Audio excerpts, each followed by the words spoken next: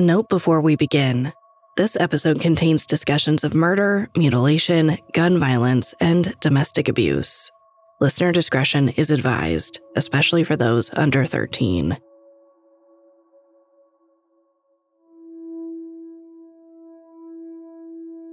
Community. It's something we crave as humans. Whether it's with family, friends, or coworkers, we all feel the need to belong.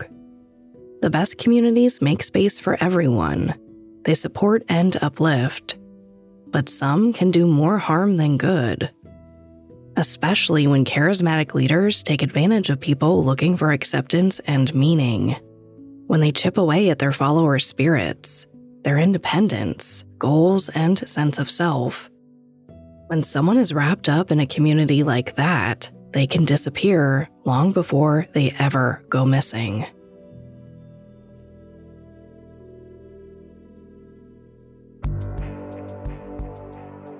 I'm Sarah Turney, and this is Disappearances, a Spotify original from Parcast.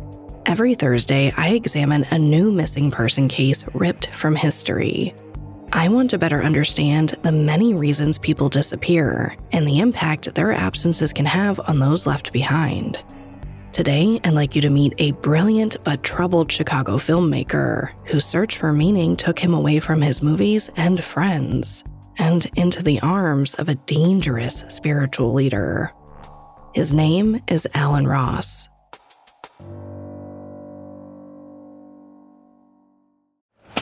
Hear that? It's the sound of someone whacking the ground with a rake. Specifically, they're beating around the bush, which we've done enough of in this ad too, so let's get right to it. The new Moneymaker scratch-off from the Ohio Lottery doesn't beat around the bush. Money Maker. Play the game and you could win money, up to $2 million. With more than $88 million in prizes, ranging from $50 to $500, Moneymaker cuts right to the cash. Lottery players are subject to Ohio laws and commission regulations. Play responsibly. It feels like we're all being told to go on this diet, take that supplement. Ozempic will give you depression, but you know what'll cure that? Weed. Or you could try to balance your hormones. At Science Versus, we're like...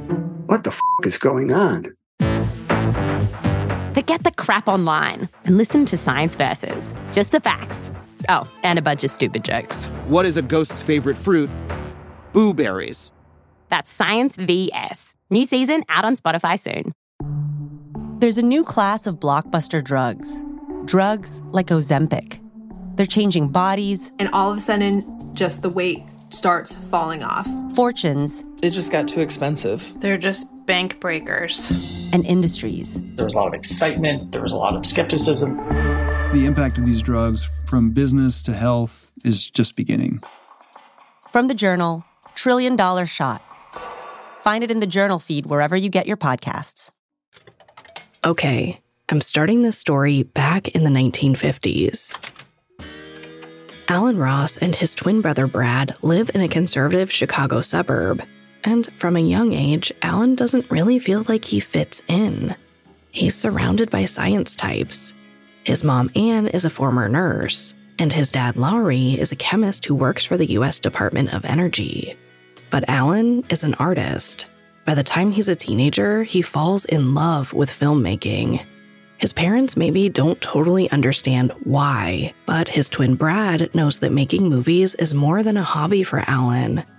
It's his calling. And sure enough, after graduating high school, Alan gets accepted to a great art school and moves to the city to make his dreams come true. When he arrives in Chicago, it's the early 70s. His college, the School of Art Institute, is really prestigious, but a little non-traditional. Like, some professors don't even give grades. But it's a perfect fit for Alan, who develops a reputation as an eccentric. Some find him hard to get to know. He's a little shy and likes to take his time with things, which means he's always running late. But his sense of patience makes him a great documentarian and a friend. He's thoughtful, innovative, and giving. Someone who can fix a camera in a flash and works on his friends' movie projects for free. He's also ambitious. While still an undergrad, Alan co-founds an organization called Chicago Filmmakers, an artist cooperative that helps indie filmmakers rent equipment and screen their films. He spruces up his apartment, an old rundown loft, installs a projector, and starts screening experimental films on Saturday nights. Soon enough, Alan's place becomes the hangout for young local artists, and he becomes an enigmatic new member of Chicago's indie film scene. After Alan finishes undergrad, he stays at the Art Institute for a graduate degree and starts teaching classes part-time. When he's not studying, he works on small-budget movie sets as a camera operator and drives a taxi for extra cash, which he uses to fund his projects.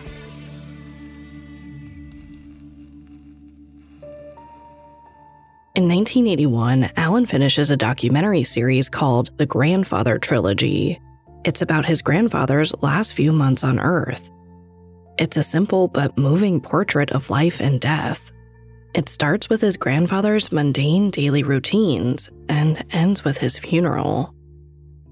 I'm not a film critic, but I'd say the series puts a lot of emphasis on traditions and habits, the patterns that we fall into as people and how they shape us.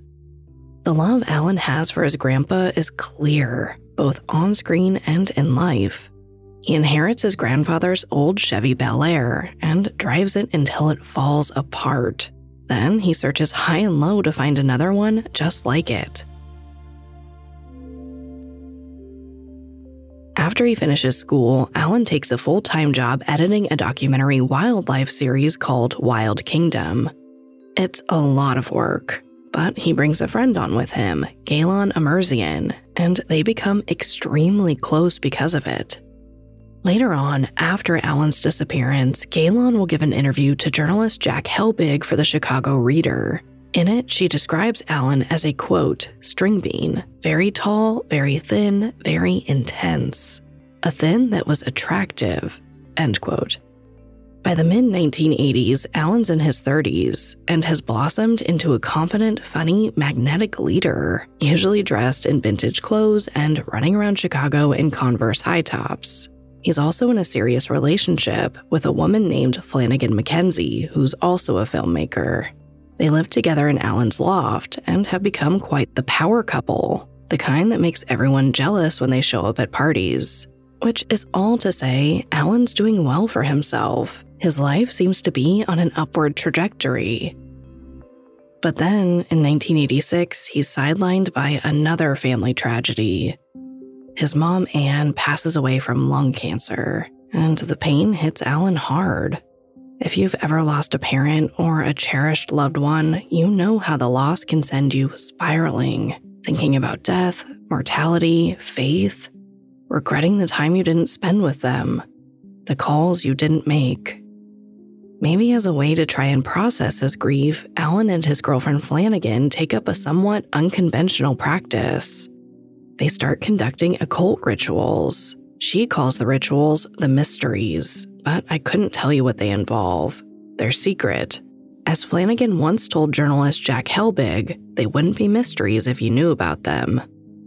Now, Alan's interest in the occult isn't too out of character. He's always been fascinated by the social fringes. In fact, that's part of the reason he clicks with this German filmmaker he meets in 1988, Christian Bauer. Christian and Alan become like creative soulmates. They start making documentaries about people who live their lives on the fringes of society, like a guy who claims he was abducted by aliens, and a former stockbroker who became a monk. Then, in the early 90s, Alan and Flanagan break up. According to Flanagan, the split is amicable, but still hard. They share a lot of the same social and professional circles. They've been dating for 6 years and living together for a lot of that. Someone needs to move out. And that someone ends up being Alan. Nearing 40, newly single, and leaving a home that he put a lot of love into, I have to imagine Alan's looking for some direction in his life. A new path forward. But soon enough, someone Alan trusts recommends a woman who might be able to help. A self-proclaimed healer named Linda Green. Linda hosts workshops in Guthrie, Oklahoma. It's 800 miles away from Chicago, but Alan makes the drive anyway and meets Linda in person. Linda leads a quasi-religious community called the Samaritan Foundation. Some other practices are standard New Age stuff, like aura cleansing, but Linda's specialty is something called dowsing, which is an occult method of discovery that was popular during the Middle Ages. It works something like this. You swing a pendulum over whatever you want answers from, say a map or a chart or a bunch of words. Then you ask the pendulum questions out loud. They could be as simple as, what should I eat for breakfast? Or as significant as, should I get married? Then whatever answer the pendulum swings toward is meant to help you guide your decision-making. Now, for someone like Alan, who's open-minded when it comes to things like the occult and is struggling to figure out his next move, I'm sure dowsing feels like magic. Suddenly, he doesn't have to know what he should do. The pendulum will tell him. But there's one moment that really helps Alan buy in. At some point, Linda singles him out and says that she's willing to heal the wounds left by his mother's passing. Over the next few months, Alan drives back and forth from Chicago to Guthrie to attend Linda's seminars. Some friends wonder why he's doing it. They question Linda's legitimacy, but others give it the benefit of the doubt, including Alan's old roommate. He knows Alan must have his reasons for getting so involved, but no one's totally sure what happens in Guthrie because Alan is a little secretive about it.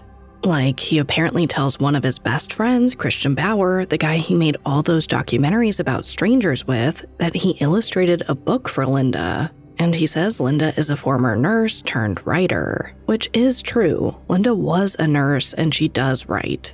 But he doesn't mention much about her spiritual agenda or the details of what actually happens at the Samaritan Foundation. He just leaves to go on these adventures every once in a while, but he always comes home.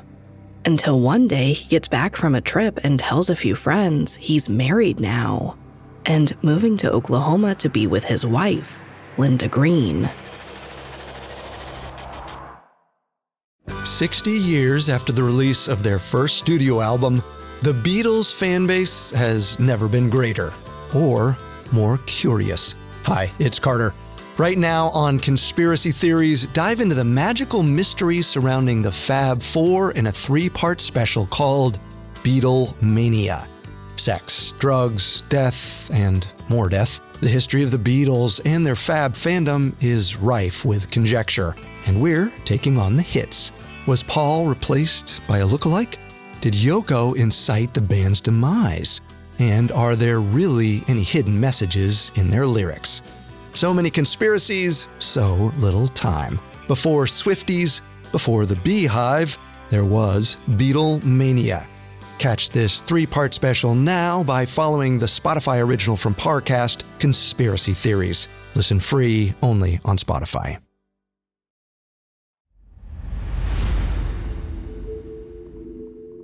In the early 90s, Alan Ross drops his life as a filmmaker in Chicago and moves to Oklahoma to marry his spiritual teacher, Linda Green. The news comes as a shock to his friends and family, but Alan seems happy, so for the most part, they're happy for him. But if any of them knew what was really going on at Linda's compound, they probably would have tried to stop him. See, by the time Alan moves to Oklahoma, Linda considers herself more than a New Age healer. She has grand ambitions for her Samaritan Foundation, and she's come a long way in achieving her goals, thanks in part to her ex-husband, Dennis Green. Now, to understand what I mean, I want to take you back about 10 years to 1983, when Linda and Dennis first get married. Dennis isn't Linda's first husband. She's been married and divorced a few times, and over the course of her life, she's gone by a couple different names, including Genevieve and Jennifer. Now, that's a little strange and should maybe raise some red flags, but Linda apparently has a magnetic personality. When she worked as a hospice nurse, her patients adored her. In the Chicago Reader article I mentioned earlier, Dennis said when he was first introduced to her, he thought she was the nicest person he ever met. So at first glance, she seems normal. She's conventionally pretty, blonde. She likes acting and poetry. By the mid-'80s, Linda and Dennis have a son. Then shortly after he's born, they start the Samaritan Foundation. Dennis isn't really into the New Age stuff, but he wants to make Linda happy, so he goes along with it.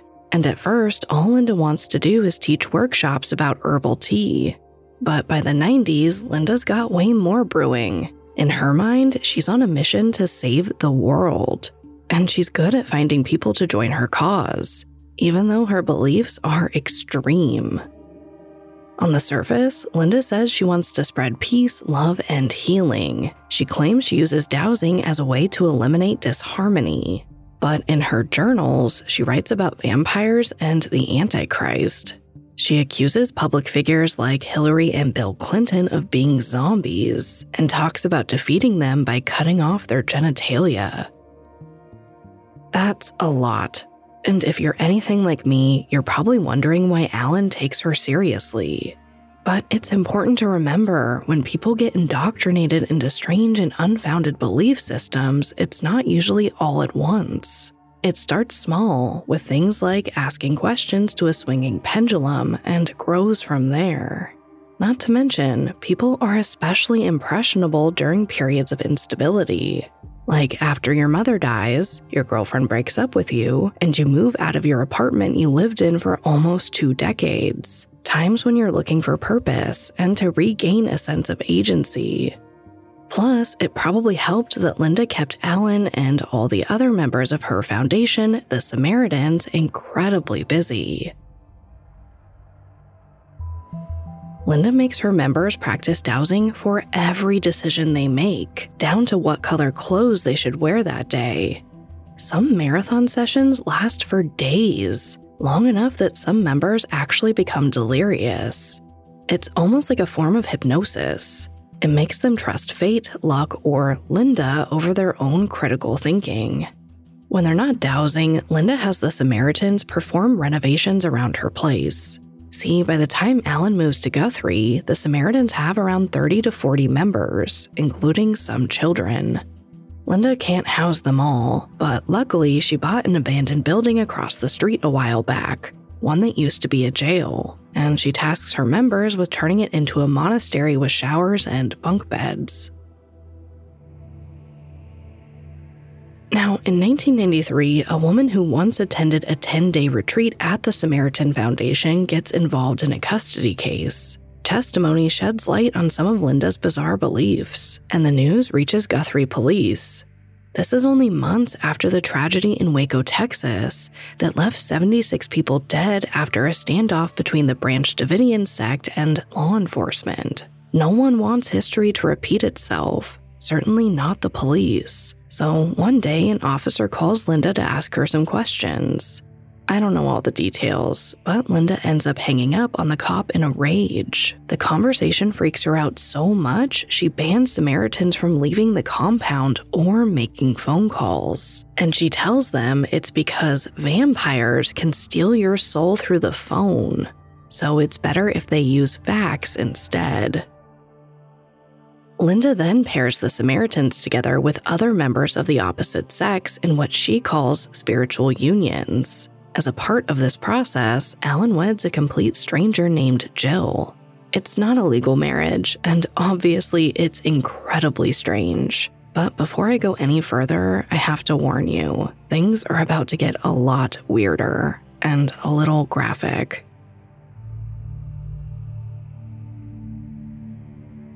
See, after Alan marries Jill, Linda announces to everyone that she's dying. From what, I'm not sure. But she says the only cure is for Alan and Jill to have sex on top of her, while the rest of the Samaritans watch. I could not begin to tell you why, but it feels like she's trying to push people to see how far they're willing to bend for her, and she's preying on their love or affection, whatever you want to call it. But to me, it's gross and manipulative, emotional abuse at its most twisted. At the end of the day, Alan and Jill do as they're told, presumably because they're thinking they're literally saving Linda's life. And after they're finished, Linda shares some good news. She's been healed. But there's bad news too. She's kicking Jill out of the group, so Alan can be her husband. Now, the timeline isn't totally clear. But Linda and Dennis get divorced in 1993, the same year all of this is happening. Dennis gets custody of their son, but stays close so Linda can see him. Dennis also stays pretty involved in the Samaritans' work. But Linda and Alan get spiritually married. Alan becomes her right-hand man, and their union begins to change Alan. According to one former Samaritan, quite literally. In the documentary series Deadly Devotion, they said, quote, "His eyes were different, almost like there was somebody else peering out from behind them. In other words, the old Alan, the thoughtful, shy, compassionate artist, is slipping away. He's disappearing." Back home in Chicago, Alan's friends only get glimpses of his life from postcards he sends between 1993 and 1994. Many are cryptic and troubling, like one he sends to his friend Robert Metrick. It just says, "I've resigned from life. Can't explain. I highly recommend it." His creative partner, Christian Bauer, gets one that reads, "I seized the opportunity to seek answers for questions I had not been able to ask." And another that says, "The masters will shut you up in a pen with others. Then it will be up to you to find a house to enter." Alan also sends Christian a video that talks about what happened in Waco and claims it was a government conspiracy. It's also strange Alan's loved ones start to worry. They want to know what's happening down in Oklahoma, especially because it all seems to be happening so fast. Meanwhile, back in Guthrie, the cops show up at Linda's doorstep. They've been notified of some code violations on the compound. They also know that around 15 children are living in her jail-turned-monastery. But Linda argues with them until they leave, telling them to come back with a warrant. She thinks officials are out to get her and the Samaritans. Tensions come to a head in April 1995 when the Murrah Federal Building in Oklahoma City is bombed, killing almost 200 people. The Samaritans have nothing to do with the tragedy, but Linda becomes convinced that the police will blame her and her group. So she tells her followers that they all have to leave Guthrie without her. It's for their safety. But she doesn't send everyone away. Dennis is still around because, among other reasons, they have a son together. And she keeps 2 other people close, Alan and a woman named Julia Williams. Julia's been the key to Linda's operation this whole time. She's been bankrolling everything. With most Samaritans scattered to the wind, Linda and Alan look for a place to move. After they swing a pendulum over a map, it points them toward Cheyenne, Wyoming, and Julia buys them a house there. The 3 of them live there together. Dennis lives there too for about a month or so, and visits regularly after that.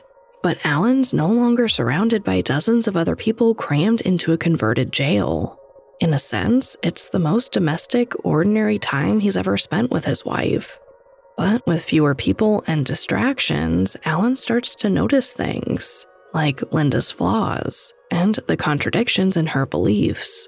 And before the year ends, Alan presumably decides he wants to leave.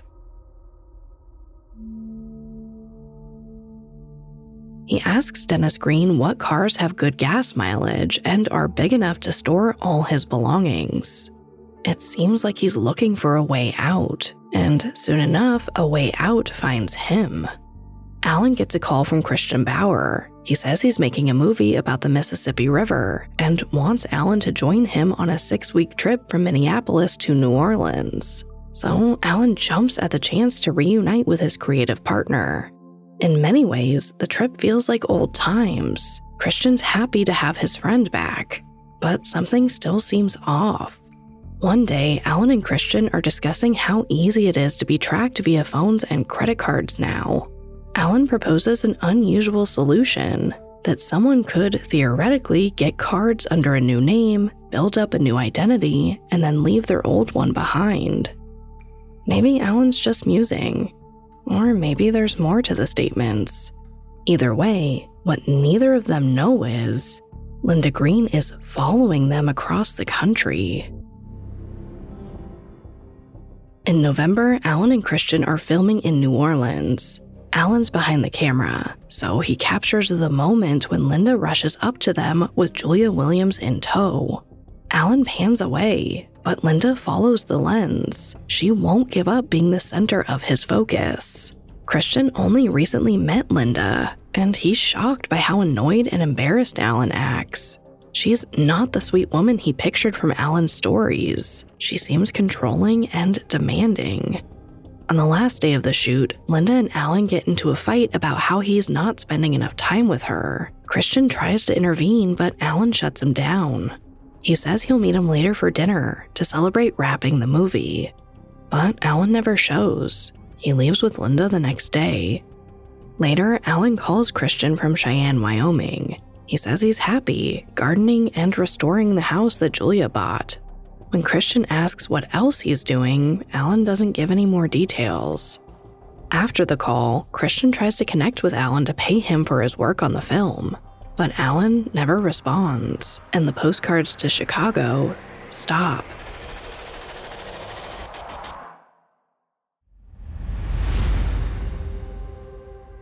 In late 1995, Alan Ross stops contacting his friends and family. Alan's twin Brad contacts police in Oklahoma and Wyoming, where Alan lived with his wife and spiritual leader Linda Green. But there's not much the cops can do. Missed calls and a lack of postcards aren't enough to launch a criminal investigation. Meanwhile, some of Alan's friends hope that silence is a good thing. Maybe he escaped Linda and went into hiding. Maybe he resigned from life and will come back once he works things out.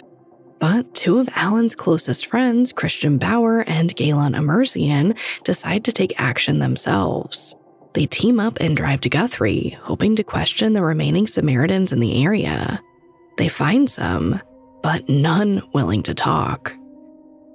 Then, in February 1996, Cheyenne police get a call from Linda's ex-husband Dennis, who claims Alan isn't missing. He's dead. According to Dennis, at the end of November, Linda showed up at his home in Colorado, rambling about a serious argument she had with Alan. In the heat of the moment, she'd done something terrible.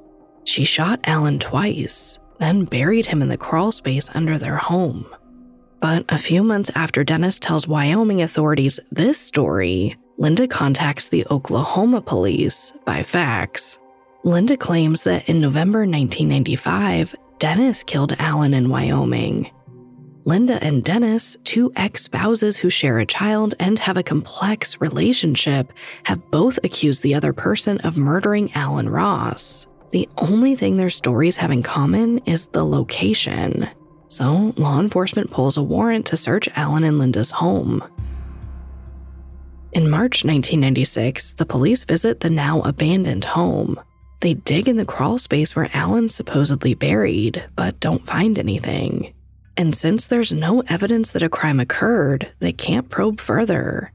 The cops don't deny Alan's missing, and the two murder accusations are undoubtedly strange.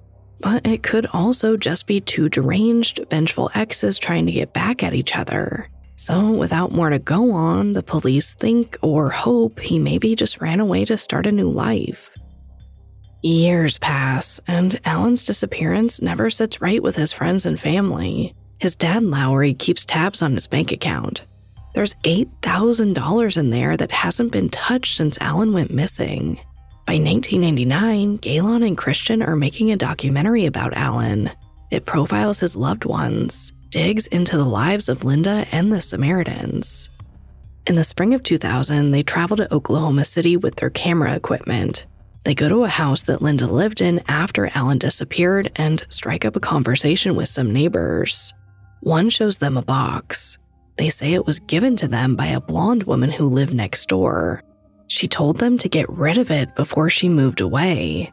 Inside, they find Alan's camera, which is obviously worrying. They know Alan would never leave it behind willingly. It was how he made sense of the world around him. From Oklahoma City, they travel to Guthrie. Alan's twin brother Brad meets them there, and they visit the converted jail where Alan and the other Samaritans lived. Parked outside, they find Alan's Chevy Bel Air, the same model as the one his grandfather left him. In the building, they find a locker with some camera footage inside, the makings of a film Alan started but will probably never complete. In the basement, they notice that the floor has been paved over with fresh concrete, and they can't help but wonder if there's something hidden beneath. They rip up the floor, but nothing's there. It's another dead end. But just when it feels like they're not getting any closer to learning the truth, Christian receives an unexpected phone call from Linda, and she tells him a much different story than what she told the police. She says that Alan was killed by what she calls specialists, people who supposedly performed mind control experiments on him, then terminated him. All Dennis did was bury Alan's body. Then Christian learns that after Alan disappeared, Linda's family had her admitted to a psychiatric facility for a while. While Linda's story doesn't move the case forward, Alan's abandoned car, film equipment, untouched bank account, and an impassioned plea from Brad help get Cheyenne police to reopen his case. And investigators decide to pay Alan and Linda's old house another visit. On July 17, 2000, investigators search a room behind the main basement of the house and find a tennis shoe poking out of the dirt floor. It's a black Converse high top, just like the ones Alan used to wear. There are bones in the shoe and a body buried in the ground beneath it. A DNA test confirms it's Alan Ross. An autopsy report is released in January 2001. Alan died after being shot in the head with a 9mm gun. Based on the angle and entry point of the bullet, he was murdered, and his genitals are gone. Presumably, the killer cut them off. Now, maybe you remember, but that was one of Linda's suggested methods for defeating vampires. So in the spring of 2001, Christian and Gaylon track Linda down. They find her in New Orleans, still living with Julia Williams. Linda agrees to an on-camera interview. In the video, Linda's hair is unkempt. She's smoking. She seems intoxicated as she repeats the whole story she initially faxed to the police. That Dennis shot Alan in that house in Wyoming. Now, the police have already been investigating Linda and Dennis, but in 2002, they hit a roadblock. Julia Williams calls them to say Linda just died from liver failure. And when Julia comes in to talk to the police, she makes a confession. She says that on November 22nd, 1995, she was there when Dennis killed Alan. She heard the gunshot and helped him bury the body in the basement. It's enough for the police to charge Julia as an accessory to murder. Julia goes to trial in November 2004. She may not be Alan's killer, but Alan's friends and family hope that the trial will lead to the truth, the whole truth. In her testimony, Julia still insists that Dennis killed Alan on November 22nd, but turns out Dennis has an alibi for that day. He apparently left Linda, Alan, and Julia that afternoon and drove back home to Colorado. He stopped at a hardware store in Denver along the way and has a receipt to prove it. According to him, Alan was still alive when he left Wyoming. Linda and Dennis's son takes the stand and testifies that his mother carried a 9mm gun, the same make as the one that killed Alan. Julia Williams never changes her story, but Dennis's name is cleared. And in the end, Julia is the only person charged with a crime relating to Alan's murder. And she's only sentenced to 2 to 3 years in prison. To this day, no one can say for sure if Linda Green killed Alan Ross, just that prosecutors found the evidence very compelling. Now, I can't imagine the pain that Alan's loved ones have endured. No one should lose their life trying to find belonging. So I want to leave you with this. If you know someone who's a part of a restrictive community that may be harmful, one of the best things you can do is just stay in touch. That's from Janja Lalich, a sociology professor who wrote about the subject for the New York Times. She says even little touchstones like emails, letters, and photos can be helpful reminders of the outside world. And it's best to lead conversations with empathy and understanding. Making them feel judged, embarrassed, or othered could only work to push them farther away. And if you yourself are a part of a restrictive community and looking for a way out, know that there is hope. Whether you have the most amazing, loving family to go home to, or no one at all, there's still time to turn to the next chapter of your life on your terms.